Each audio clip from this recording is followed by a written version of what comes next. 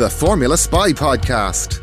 This is the Formula Spy Podcast. I'm your host, Frank Parker, and joining me is Thomas Marr. Hello, Frank. And Luke Murphy. Good evening, Frank. It's been a while. How have you both been? Yeah, very good. It's been very, very busy on the old Formula 1 front over the last couple of weeks, and been to a couple of races.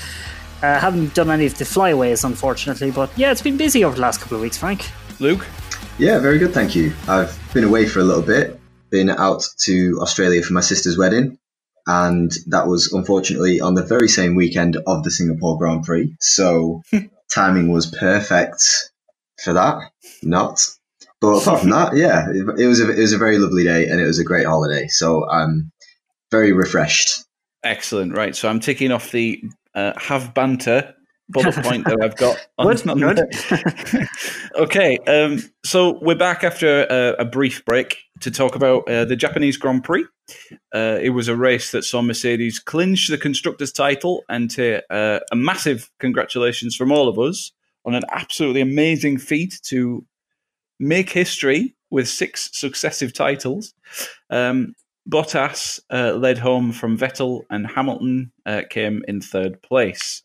So, Thomas, really good drive from Bottas. He just got his head down and got on with it, didn't he? Yeah, it was a great drive from Bottas. Although, anyone who follows me on Twitter will have seen that I did raise my doubts about, Mercedes' interference in the race. Now, this isn't to discredit Bottas in any shape or form. Valtteri drove really, really well last weekend.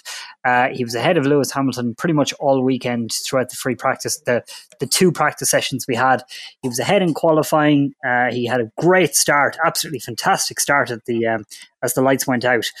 But I think Hamilton, on that extended first stint compared to Bottas, and being transferred onto the one-stop strategy and running the mediums. I think if he had stuck with that one-stop strategy, I think he might have been able to win the race. His pace was starting to drop off towards the end of the race with 10 laps to go. But I don't know. I just get the impression I think Valtteri could have been beaten. But I think that is due to Mercedes kind of looking into a one-stop strategy in that situation, because, like they say, their plan all along was that it was going to be a 2-stop strategy. I'm not sure I believe them. I think Andrew Shovlin has had his debrief on YouTube since, where he explained that the plan was always to do a 2-stopper, but I'm just not really convinced by that. But again, I don't discredit Valtteri. He had an absolutely brilliant drive over the weekend, and he didn't do anything wrong. And I think if he had been beaten, it would have been purely down to strategic circumstances and nothing to do with his actual driving. Okay, Luke, what do you think? I think I agree with that assessment, to be honest with you. I think Mercedes did have an option of a one-stop strategy that they did not go for. I do suspect that they maybe had it in their mind to go longer for Hamilton and then have fresher tyres than Vettel, back to the tune of about 10 laps, to then try and close the gap to Vettel. So I think the option of a one-stop strategy maybe sort of accidentally became available to them, that they didn't then go down that route. But otherwise, yeah, I agree with the assessment. It was a great win for Bottas, and probably one that he needed. And yeah, he really needs to kick on a bit this season. The championship's pretty much away from him now, so he just needs to keep racking up the wins and prove that he can maintain a more consistent challenge to Hamilton, which I feel like we've been saying for a while, but it's something he needs to do. It's amazing how in a year where Mercedes are after winning a record 6th Constructors' Championship, that Bottas hasn't won a race in 6 months. Yeah, considering it was supposed to have been Valtteri Bottas 2.0 at the start of the season, which I was on board that hype train, definitely, but it just seems to have fallen away a little bit. And it's a shame for the championship, but it's how it's gone. He clearly swapped to Muesli after Australia. I'm so sick of the porridge stuff going on. Yeah, I know. Yeah. Now. It's awful, isn't it? It's run its course. I was gonna talk about this a bit later on, but I think you brought it up, so I'm gonna talk about it now. Do we think, Luke? I'll start with you. Do we think Lewis's strategy in the position that he was in was the optimal one at the time, because he did sort of make a complaint over the radio to his team. What do we think about that? Yeah, well, I think Lewis is always very quick to question the strategy, and I think, and I don't want to be overly cynical of that, because they all do it to one degree or another, but I do think it gives him some kind of ground to say we could have done better, and this was the reason why we didn't win the race, because of the strategy, as opposed to saying I just wasn't quite on Valtteri's pace this weekend. But I think I think Hamilton's strategy was more to do with Mercedes just wanting to try something else, even if it was just a variant on a two-stop strategy. Because if you do exactly the same as everybody else, then it's even more unlikely that you're gonna overtake them. So I think Mercedes were trying to mix it up a little bit, but yeah, it just created this knife edge of is it a one-stop or a two-stop? And I think ultimately we're actually just not going to know, and we're just going to have to just sort of take Mercedes' word for it, even if we don't believe it. Okay. Thomas, anything to add to that? Well, yeah, but Hamilton ran the softs for the first stint when the car was heavy on his used softs, and he ran 21 laps before he pitted. And then he took on the mediums with 31 laps to go. You would imagine that he would be able to get through the rest of the race on mediums and do a 31-lap stint. But instead, they pitted him after 21 laps, the exact same distance that he ran on the softs. So, does that mean Mercedes aren't able to get the mediums to last any longer than the softs? I don't really believe that. Because when you look at the likes of the Toro Rosso, Pierre Gasly, he ran 34 laps on the mediums, and so did Lance Stroll. Like they ran 34 laps each on the soft tires, on the medium tires, and got to the end of the race. So other cars with less downforce and less grip than the Mercedes were able to go 34 laps without completely dropping off the pace. So for Mercedes to turn around and only be able to do 21 laps on the same tires as the car was getting lighter, I think they were trying to ensure that there wasn't political fallout on the day by having Hamilton racing Bottas. And they just wanted to clinch the Constructors' Championship calmly and, repay Bottas for his, his cooperation throughout the year. Yeah, okay. I think if you could achieve the same, or as near as damn it, the same success without putting unnecessary risk on the driver pairing, then I think most teams would do it. And yeah, I agree. I think Mercedes think did. of the PR. Yeah. What if they came together? If Hamilton had raced Bottas and Bottas had felt screwed by the strategy, if Hamilton had managed to win it or something like that, that would have dominated headlines, as opposed to Mercedes clinched 6th Constructors' Championship. It was easier and far better for Mercedes' image to be, winners and clean winners with Hamilton in 3rd than it would have been to have a very contentious 1-2. And Lewis is in a much stronger position in the championship as well, so he can afford the 3rd place over the 1st. Yeah, exactly. Okay. Mm-hmm. Okay, let's move on to the start, because there was a bit of argy-bargy going on there. Tangle between Leclerc and Verstappen. Leclerc got the blame for that, and he got a penalty. Luke, we'll start with you on this one. Was that fair, do you think? Because it eventually took Max out of the race because he had to retire at the end. In the end. Not at the end. Yeah, I get you. Over to you, Luke. Yeah, so at the start of the race, as we all saw, the Ferrari's got a bad start. Bottas, pretty much by turn 1, was long gone. Then he was followed by Vettel, and then it was Verstappen and Leclerc side by side. Verstappen going around the outside. Was trying to overtake around the outside of Charles Leclerc, and almost pulled it off. In fact, I think he would have pulled it off because that would have become the inside line for turn 3 as you're starting to get into the proper S's section. So I think Verstappen had every right to be aggrieved, because I think he was pretty much sort of past Leclerc. And yeah, it almost seemed like Leclerc just understeered into the back corner of Verstappen. The two came together, and then Verstappen, because he was on the outside, he ended up on the grass and half spinning and ending up down the field. Now, I don't think anybody is really contesting the fact that Leclerc was to blame for that, yeah, I'm happy to hear other opinions on it, but everyone seemed to be in agreement that Verstappen was really, really hard done by. So I think then you get into the questions of the level of penalty.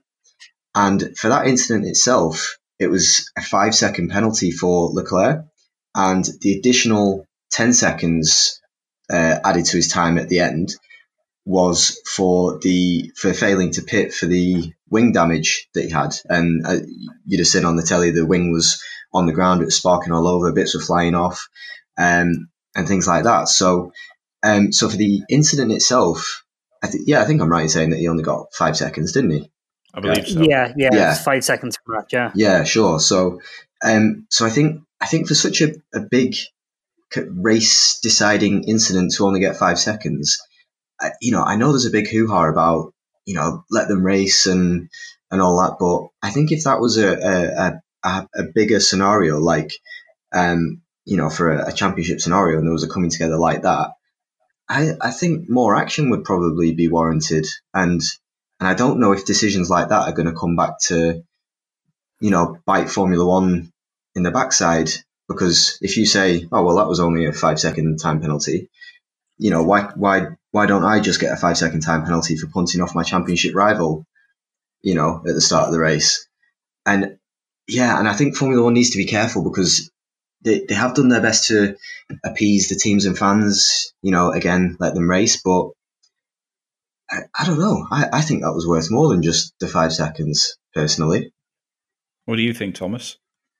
Well, I'm just reading the judgment here from the FIA, and it said that while car 16 is judged predominantly at fault, car 16 being Leclerc, while Leclerc is judged predominantly at fault for the incident, this is a somewhat unusual first lap incident, as only these cars were directly involved, so few of the normal mitigating circumstances exist. Okay. To me, that's a cop-out.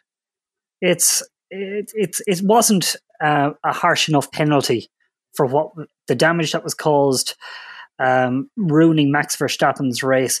The incident that kind of came to mind for me, and we're going back a few years for this one, is, do you remember in 2003?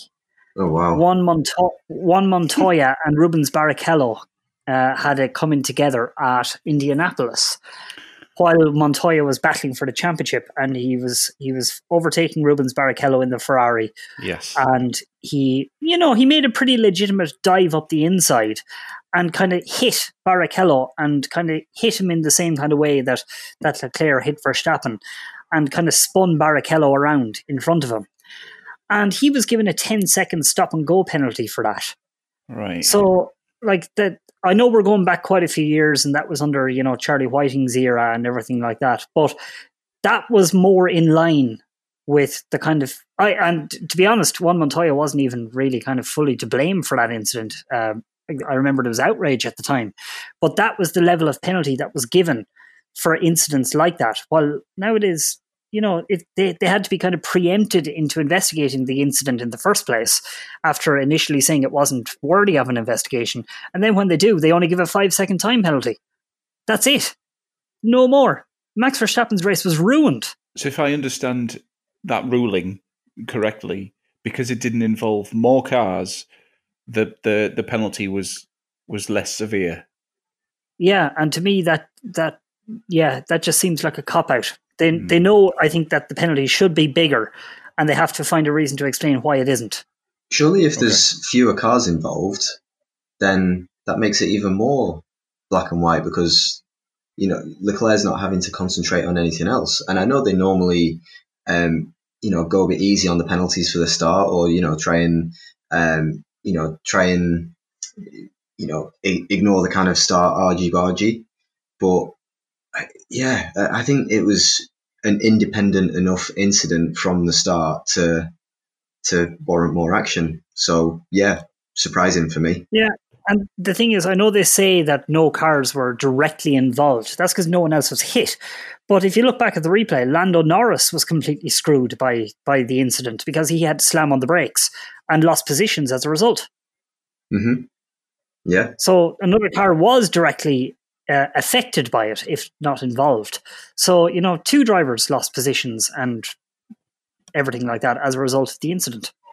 Leclerc eventually pit, but that was after his wings shed shards of carbon fibre all over the place. But after that, Leclerc did really put in a good recovery drive, and he was sort of the star overtaker after that. But he pulled off some stunning moves. I remember the one around I never get this corner right. That really fast left-hander, 130R. Is that right? Yeah, he overtook Raikkonen into 130R. Yeah. Oh, there we go. That's Raikkonen's getting a taste of his own medicine there. But Leclerc's still making obviously one or two mistakes, Thomas, but good recovery drive. Do we think he's finally ironing out these sort of little mishaps? I don't think, like, lap 1 was a mess for Leclerc. You could see that what he was trying to do through turn 2, trying to hold on to the line when he, understeered into the side of Verstappen. You can see what he was trying to do, and I think, like, we've seen Sebastian Vettel make mistakes. I don't think it's down to experience as such. I think it's just one of those things that happens. Charles has made mistakes this year. It's to be expected. His much more experienced and successful teammate has made mistakes, which is probably less expected. But, Leclerc put his head down and kind of resisted pressure from Ferrari to pit immediately while he kind of, tried to figure out how damaged the car was. Probably should have come in a little bit faster than he did, but who can blame him for trying, really? I think any driver would have tried the same if he thought the car was handling okay. But from there, he drove well when he came up behind. I think the only person who was able to resist him was Carlos Sainz. Once Leclerc got latched onto the back of Sainz, he wasn't able to go any further. And that's when he pitted again then on lap 25 to go back to the softs. So, I think Leclerc had a great drive, and, I can't really complain with anything he did after lap 1. Luke, do you concur? Yeah, I agree. Yeah, I think he probably did about as good as he probably could have expected to do after the first lap. Probably had hopes on there being a safety car midway through the race, but that didn't come about. So, yeah, just did the best that he could with the situation he was in. Okay, and I want to briefly mention Vettel as well, because I think he had a really good race. He soaked up a lot of pressure from Hamilton, because Hamilton really was attacking him in the midpoint of the race, but he managed to hold him off to finish second. So, Thomas, talk me through Vettel's race. Pretty quiet one, I think. I thought, with the exception of the dodgy start, Vettel was pretty much perfect again this weekend. He was, that qualifying lap on Sunday morning was an object of beauty. It was a brilliant lap of Suzuka, and he took pole convincingly. He drove well throughout the race. The only mistake was obviously the start, and that's probably not an error I think vintage Vettel would have made. I think that was pointed out in the TV commentary as well, that's not a mistake that you would have seen a Red Bull Vettel doing. But he did make the mistake. Obviously, getting off the line at Suzuka is a little bit more difficult because, the downhill slope into turn 1. But funnily enough, Andrew Shovlin, again, to refer back to the Mercedes debrief, they actually think Vettel's start actually helped Bottas, because Bottas reacted to Vettel jumping the start, and that helped Bottas to time his start so well. So, I think between Vettel making this small mistake, that handed Bottas a better start. Okay. Luke, what's your take on Vettel's race? I thought it was a very good race. I think under normal circumstances, he probably would have been beaten by at least a Mercedes anyway, had he have kept the lead on lap 1. I think for Ferrari to have had any chance of winning, they probably needed to end the first lap in first and second, because if you've got like one Ferrari and two Mercedes straight behind, then they can just switch their tactics about and try and undercut, overcut, and just give themselves loads of options. So I think to have actually fallen down to second place and still keep second place ahead of Lewis Hamilton, I think is a pretty good result for Vettel. And let's not forget he held off Hamilton for about 3 or 4 laps at the end, under quite a bit of pressure, and it's something that Vettel hasn't done too well at in recent times. So to have been able to do that now maybe sort of gets a bit of a monkey off his back in terms of wheel-to-wheel racing, or racing under heightened pressure. So I think it was a very good race for Vettel, and hopefully his stronger second half of the season can continue into next season, and hopefully we've got Ferrari battling with Mercedes, and then hopefully there's at least like a 2-3 car battle for the championship, and everyone will be extremely happy. I went off on a bit of a tangent with that one, but yeah, it's fine. Hopefully, I'll builds allow up it. into something good. Okay, cool. Right. I want to move down to the midfield. I've got a couple of points from the midfield. I don't know if you guys, let me know if you want to raise anything yourselves. But I want to talk about the Gasly and Perez incident, because it was almost a carbon copy of the one at the start. But the Gasly put Perez into the wall. Do you think it was, Thomas, do you think it was an avoidable incident?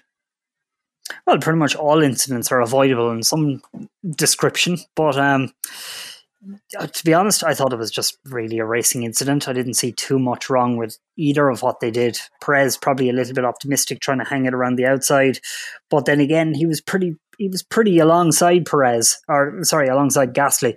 So I think that they both tried their best. They rolled the dice. It didn't quite pay off for Perez.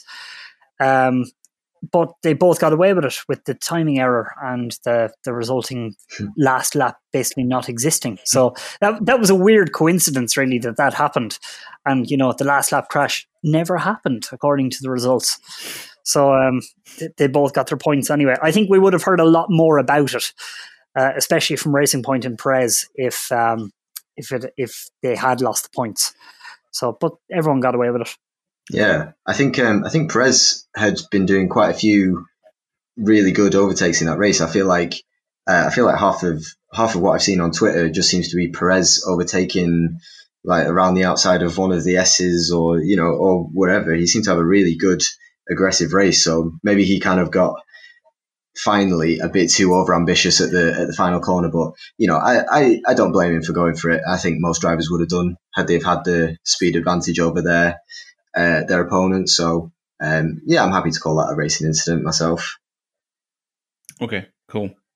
And another really strong race for Sainz, who's again best of the rest. McLaren couldn't quite capitalise on a strong points finish because Norris was compromised with I believe it was it a bit of debris in his brake duct that caught fire. Yeah, to pit. Yeah. But Luke, do we think Sainz is, if McLaren can continue their upward trend, do we think Sainz is going to be one to watch next season? Definitely, yeah. I think he's really underlining his talent, really, and I think I've said it on a previous podcast episode, but I'm pretty sure Red Bull will probably be regretting the decision to let Sainz go. That was probably on the basis of Verstappen and Sainz had the kind of aggressive battles in the Toro Rosso days, but I think Red Bull would probably like a driver of Sainz's caliber on their books still, especially in their current situation. Not to discredit Albon, but I think it would have been a good option to have. But if McLaren can continue their upward trend, Sainz I think seems to he still seems to be the team leader kind of role, the more experienced head, able to negotiate the starts. He's done some really good starts this season, and they seem to be helping to make his races for him. And they've got this properly experienced number one driver, whilst Lando Norris continues to kind of increase his pace and iron out a few errors, so to speak. Not errors, but just execute the same results that Sainz has done. That'll come with time for Norris.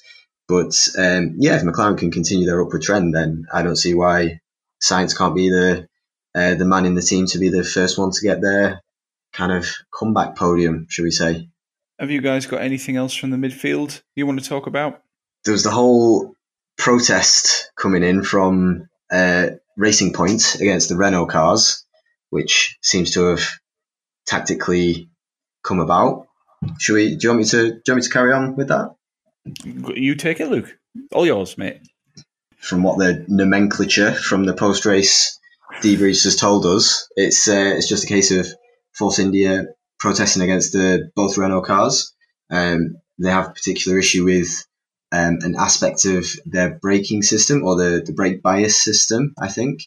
I think it was, I can't remember they had a mammoth description for it, but I can't quite remember what that was off the top of my head. It was something to do with an aspect in the braking system that they're protesting against, and it just so happens to come at a race where Renault outscored Racing Point.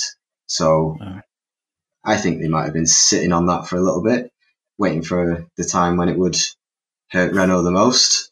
And boom, there you go. Renault have gone from having, what would it have been, 7, 9 points at the race to possibly 0. So, well, some of this is down to how long Racing Point have been sitting on it. I've been reading some other journalists saying that they've been sitting on it since the summer break. Which, if Renault have been, I'm just reading the document here of the steward's decision about the admissibility of the protest. Basically, it's an alleged preset lap distance dependent brake bias adjustment system on both cars. So if Renault have been running that for, the last at least 5 or 6 races, and, if they've been sitting on it since the summer break, that means they were running it before the summer break as well. So if Renault have been running something that's completely in breach of the technical regulations, because the wording of it to me is a little bit strange. Luke, you come from a technical background. Maybe you'll be able to figure out what they mean by this. The preset lap distance dependent. Now, the dash is between distance and dependent. So in terms of lap distance, do they mean how far you are around the lap and are thus adjusting for each corner? Or does that mean that they're adjusting the brake bias as the race goes on? I must have had several goes at trying to absorb that sentence that they are alleged to have done. And I can only really guess that they've got some... I'm not sure. Maybe it's some kind of setting that is automatically being adjusted outside of the driver's control. I'm assuming that they're not allowed to have any kind of automated brake bias adjustment. Absolutely not. So yeah, it to me, my guess would be that they've found some way of automating that or balancing that. I don't know, maybe at various points of the circuit. It is just a loose hypothesis, so I wouldn't really know what to think with that, to be honest. I'm just wondering whether they mean that the brake bias is adjusting as they drive around the lap, as in the distance around the lap, or whether that's as the car is getting lighter as the race goes on, that the brake bias is being adjusted maybe forwards or rearwards to compensate for the change of weight. But it doesn't really matter which one it is anyway, because either way, an automatic brake bias adjustment system like that would be completely illegal. And this is bigger than the likes of the mass damper system run by Renault back in 2006. This is critical stuff. This was something that, would have affected the Renault speed for possibly half a season or maybe more. And, their steering wheels have been impounded by the FIA, the electronic control units, both cars have been impounded, and every single little bit of those parts is going to be analysed. The hardware, the software, all the data that's been transmitted both, in both directions. And if anything is found, if the stewards have admitted it, that or allowed the protest from Racing Point, it obviously means that there is some eligibility to what they're saying. So, I don't see this ending well for Renault, and I think the penalties for this could be pretty harsh. The thing is, for me, is the timing of it, because if it's to be believed that Racing Point have been sat on this since the summer, then one might say, why didn't they just come forward with it straight away? Then Renault have to maybe come back with it in the first race after the summer, and then Renault are immediately set back. But then you could maybe argue that they then have half a season to try and find a way around it and then kind of fix the problem properly. If putting it at this stage of the season might mean that Renault don't have enough time to find a solution, but so they just go back to an older, not quite as good system. That means that they just run in a sort of compromised state until the end of the season, which might be Racing Point's thinking.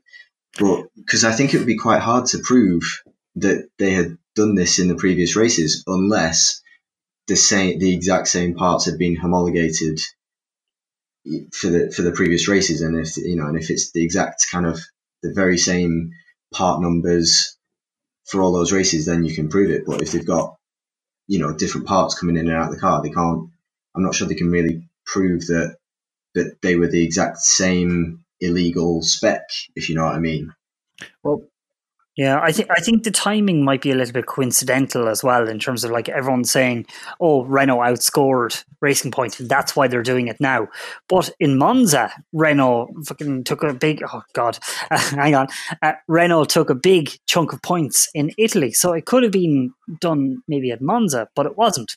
So maybe to put it flippantly, maybe Racing Point, took the Saturday off and went away and typed up this report.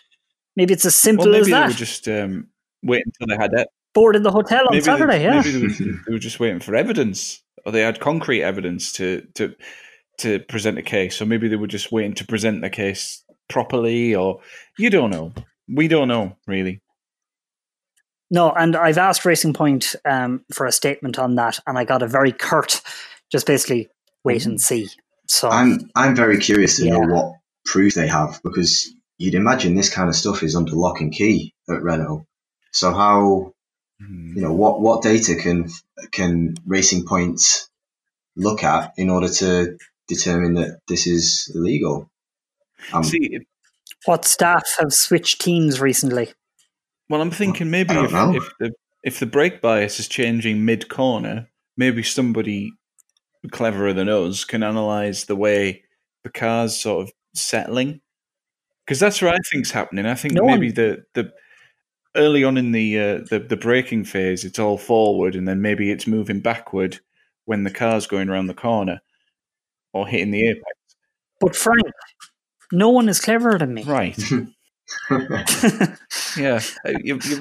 Yeah. I've ruined that point for you, haven't I? No, I understand your point completely. We just don't know. I think we're just going to have to wait and see what the findings are, whether the FIA decides that there's a lot more grounds to this that need further investigation. I think this is just a case of wait and see. But I think it's going to be very funny to see whether, Racing Point and Renault's social media teams engage with each other going forward, because they've been, kings of the banter on Twitter over the last couple of months. I don't think that'll be happening for quite some time. Okay. I really want to read that report that Race India have done. Race India. I'd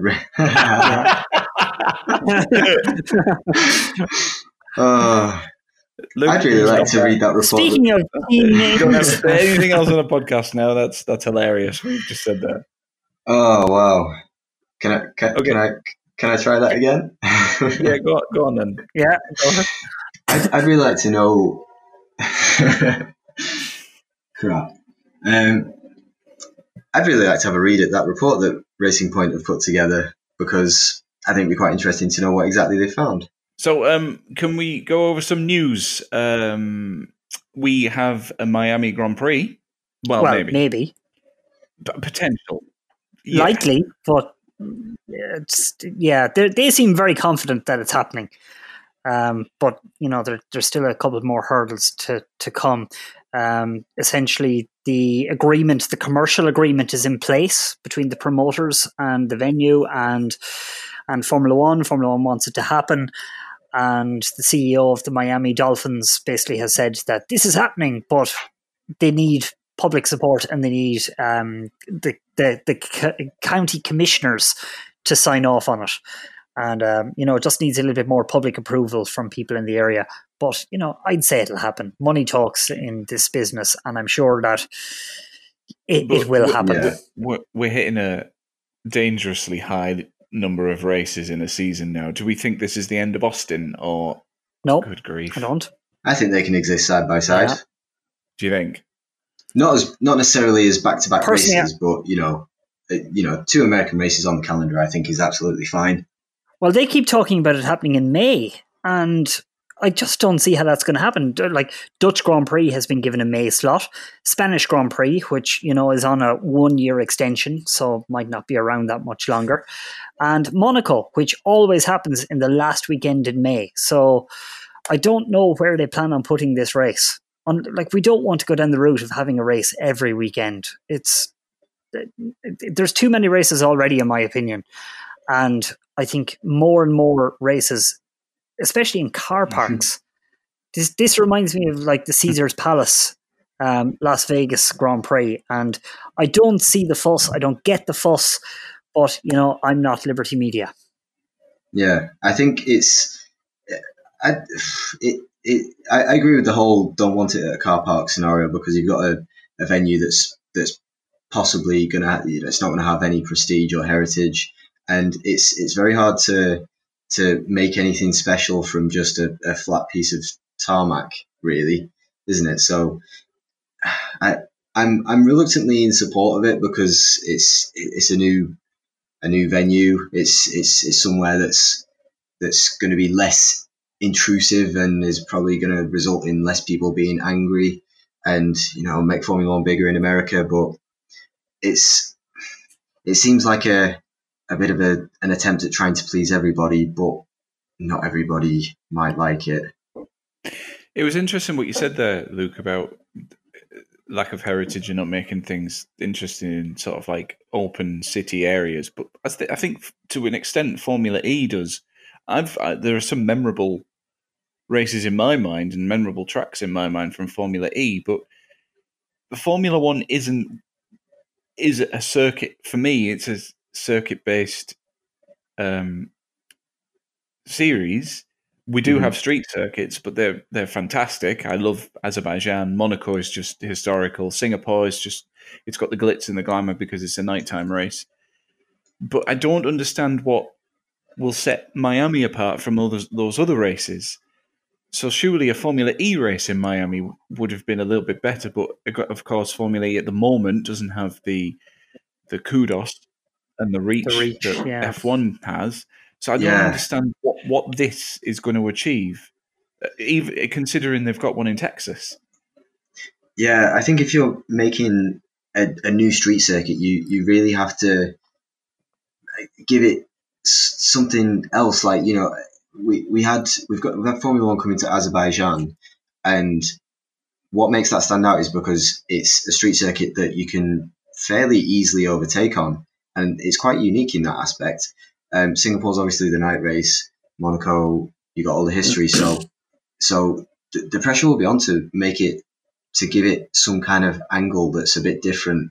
And the only thing it's got going for it at the moment is there's a stadium next door. Maybe the Miami Dolphins will be doing all of the pit stops.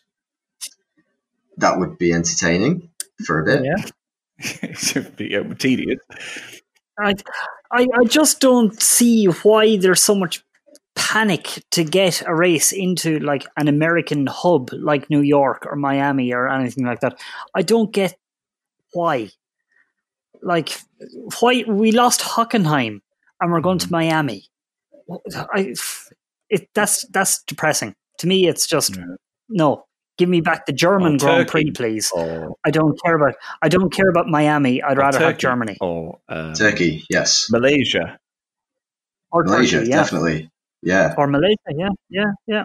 These are all great tracks in, unique countries, and instead we're getting a bland second-rate knockoff race in the US. It's not going to last, I don't think.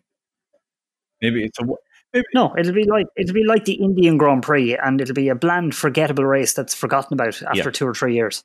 Anyway, sorry, do we have any more news? There was Alfa Romeo and AlphaTauri. Oh yeah, 2 Alphas. Well, isn't that going to be confusing?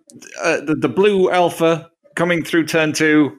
I can see why they're doing it, because, you know, there was no real marketing potential for the name Toro Rosso, and Red Bull are now trying to get the AlphaTauri clothing range, you know, started and up and going. And I was reading all the marketing blurbs on AlphaTauri and everything, and it's all bull related, you know, Taurus, the bulls, and the constellation of stars, and all this kind of stuff. But yeah, I think the name will probably take. It's just unfortunate for them that there's already an Alpha team on the grid. But, you know, we've dealt with 2 Lotuses before. I'm sure we can deal with 2 Alphas, even if they're phonetically When you were the same. talking about the marketing information then and describing it as all bull related, I thought you were going to go somewhere else with that then, but we kept it clean. It is all bull related, though. I imagine it is. Yeah, and after 15 years, it'll be sad to see, you know, the Toro Rosso. What is it? 14 years.